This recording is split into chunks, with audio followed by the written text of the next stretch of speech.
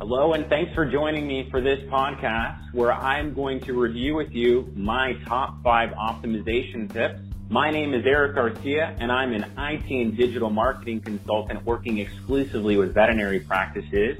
I started my career working in a veterinary practice.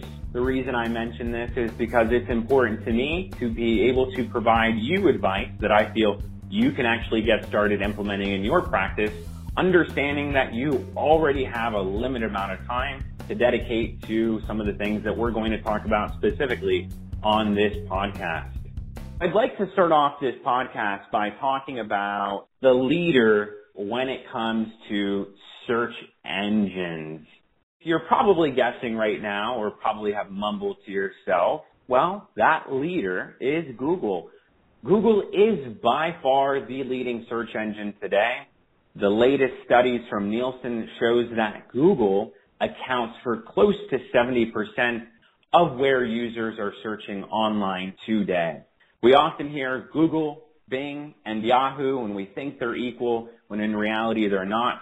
Bing and Yahoo only account for about 10 to 11% of where people are searching today. So even though we hear the 3 massive search engines often used in the same sentence, understand that Google is by far the leader in search today. So therefore, it's important that I provide you some advice on how you can make yourself visible on the world's #1 search engine. And when I say visible, I mean visible to pet owners who are searching for your type of services. So I'm going to give you my 5 optimization tips, and I'm going to kick it off with tip number 1, where we're addressing mobile compatibility. Google came out and said, hey, if you have a website and it's not mobile friendly, well, we're eventually going to phase you away from mobile search. Now, the reason Google made this change is because, think about it. Have you ever tried to search for a website on your mobile device only to become frustrated to then have to go back to Google to find another website that's much easier to access on your mobile device? Yeah, me too. And Google realized that. So they came out with this update and said, hey, we are going to help the user experience by ensuring that we only show mobile websites moving forward on searches that are conducted from a mobile device. Now, what Google didn't really tell us is that if you did not adapt to this change by April, that by come May, you're going to have 0% mobile visibility. They didn't really give us a deadline. However, there are some practices that I've seen that have not yet adapted to this change, who once had greater visibility in the 30s and 40% range, now in the 5 to 10% range. On average, I see 33% of the traffic being sent to a veterinarian's website coming from a mobile device. So this means if you do not adapt to this change, well, you can simply lose up to 33% of the leads that are coming into your website from mobile searches. There are some practices where we actually see they garner more visibility from mobile searches than they actually do a desktop. Now, it's not what you and I consider to be mobile friendly. It's what Google considers to be mobile friendly. What I want you to do is test your website to make sure that it passes Google's mobile compatibility test, also known as the Google mobile friendly test. Now, as simple as it sounds, you simply Google mobile friendly test, and the first search result that comes up is the ability for you to type in your website address, click on test, and Google will go ahead and tell you if your website's mobile friendly. If you pass the test, you can wipe the sweat off your forehead and move on to tip number 2, which I'll go over in a moment. But if you fail the test, you do want to make sure that you contact your developer to adapt to this change. Tip number 2, you have to make sure your website's updated, especially if we're going to start driving traffic to it. So what I want you to do first is make sure that the content that's on your website is unique to your website and can only be found on your website. Meaning that if you're using templated text on your website that can be found in multiple places online, well, that's a Google no-no. And the reason for that is because Google does not like giving preferential treatment to websites that all have the same content, because it runs the risk of providing a search result that has 10 different websites that have the same exact content on it.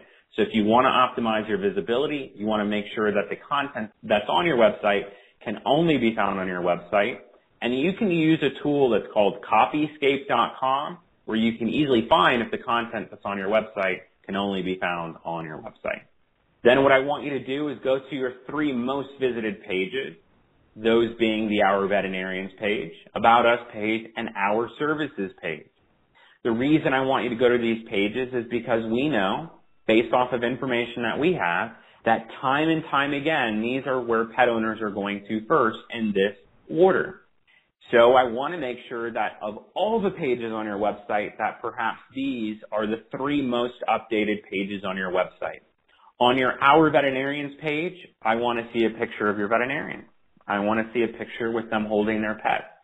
It doesn't necessarily have to be a professional image by any means. You can simply use a digital camera and find a nice place in your practice to take this image. On your About Us page, I want you to give me some information about your history. Why is it that you started your practice? What is your mission statement? Your philosophy? Show me some pictures of who you are. If you're involved in the community, share this information on this page. Studies show that people love to support businesses who give back to local communities. Then what I want you to do on this page is provide 3 to 5 bullet points about what makes you different than your competitors. Because in short, we know this is what pet owners are looking for, and that is to compare your practice versus the other practice on that Google search. So go ahead, give them 3 to 5 reasons as to why you might be different than the other practice that they're looking at. Step number 3, well, you want to go ahead and get involved with your reputation. Now, there is a podcast that I did in this series that's dedicated to just managing your reputation online. But in short, the reason you want to do this is because Google gives preferential treatment to businesses who have great reviews. And if you're in a practice in a saturated marketplace, this is more true than not. And that is because if you were in a saturated marketplace and you were to simply conduct a search that says veterinarian in and then your local community or city, the one thing that you're going to see that's common between the practices who are showing up first on Google is that all of these practices have great reviews.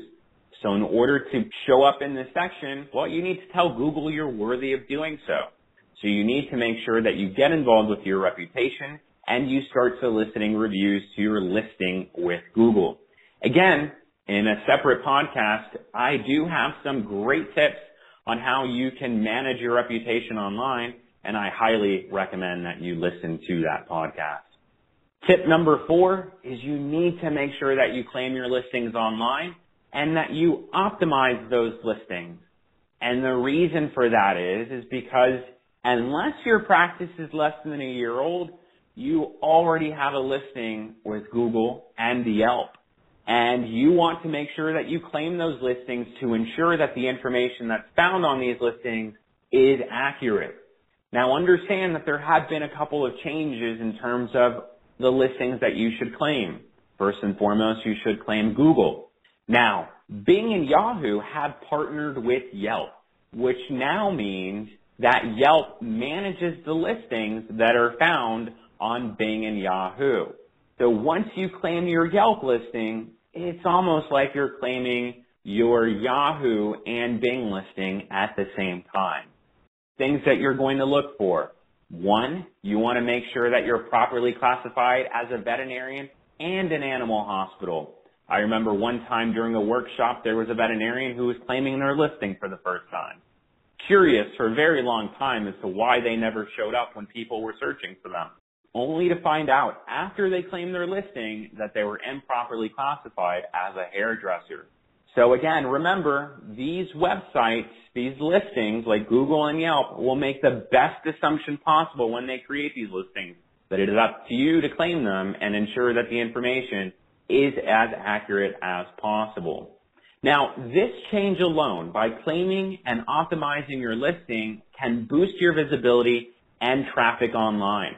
So if you're looking for a way to ensure that you rank highly online, this one step alone, I've seen time and time again, increase the visibility for practices because you're now giving the confidence to to Google to go ahead and push this listing once you went ahead and optimized it for your practice.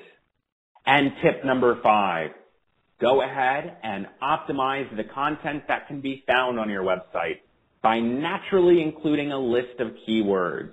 One of the many secrets to appearing when people are searching for your services online is to make sure that you use those key terms naturally within the body of your content. For example, if you want to come up when people are searching for a veterinarian, you need to make sure that you're using the term veterinarian throughout the content on your website. The most searched terms when it comes to our profession is animal hospital, veterinarian, veterinary hospital, veterinary clinic, and animal clinic. So you need to find a way to incorporate these key terms naturally within the body of your content. And oh, by the way, if you have the term animal hospital or animal clinic in the name of your practice, well, that doesn't count. That's considered a branded key term. So you need to find a way to ensure that you use these key terms on their own. Now, an additional resource titled 3 Tips for Getting Started with Search Engine Optimization can be found in the description of this podcast. All right. So, do you feel prepared? Are you ready to make your big debut on Google? Well, go for it. Oh, and thanks for listening.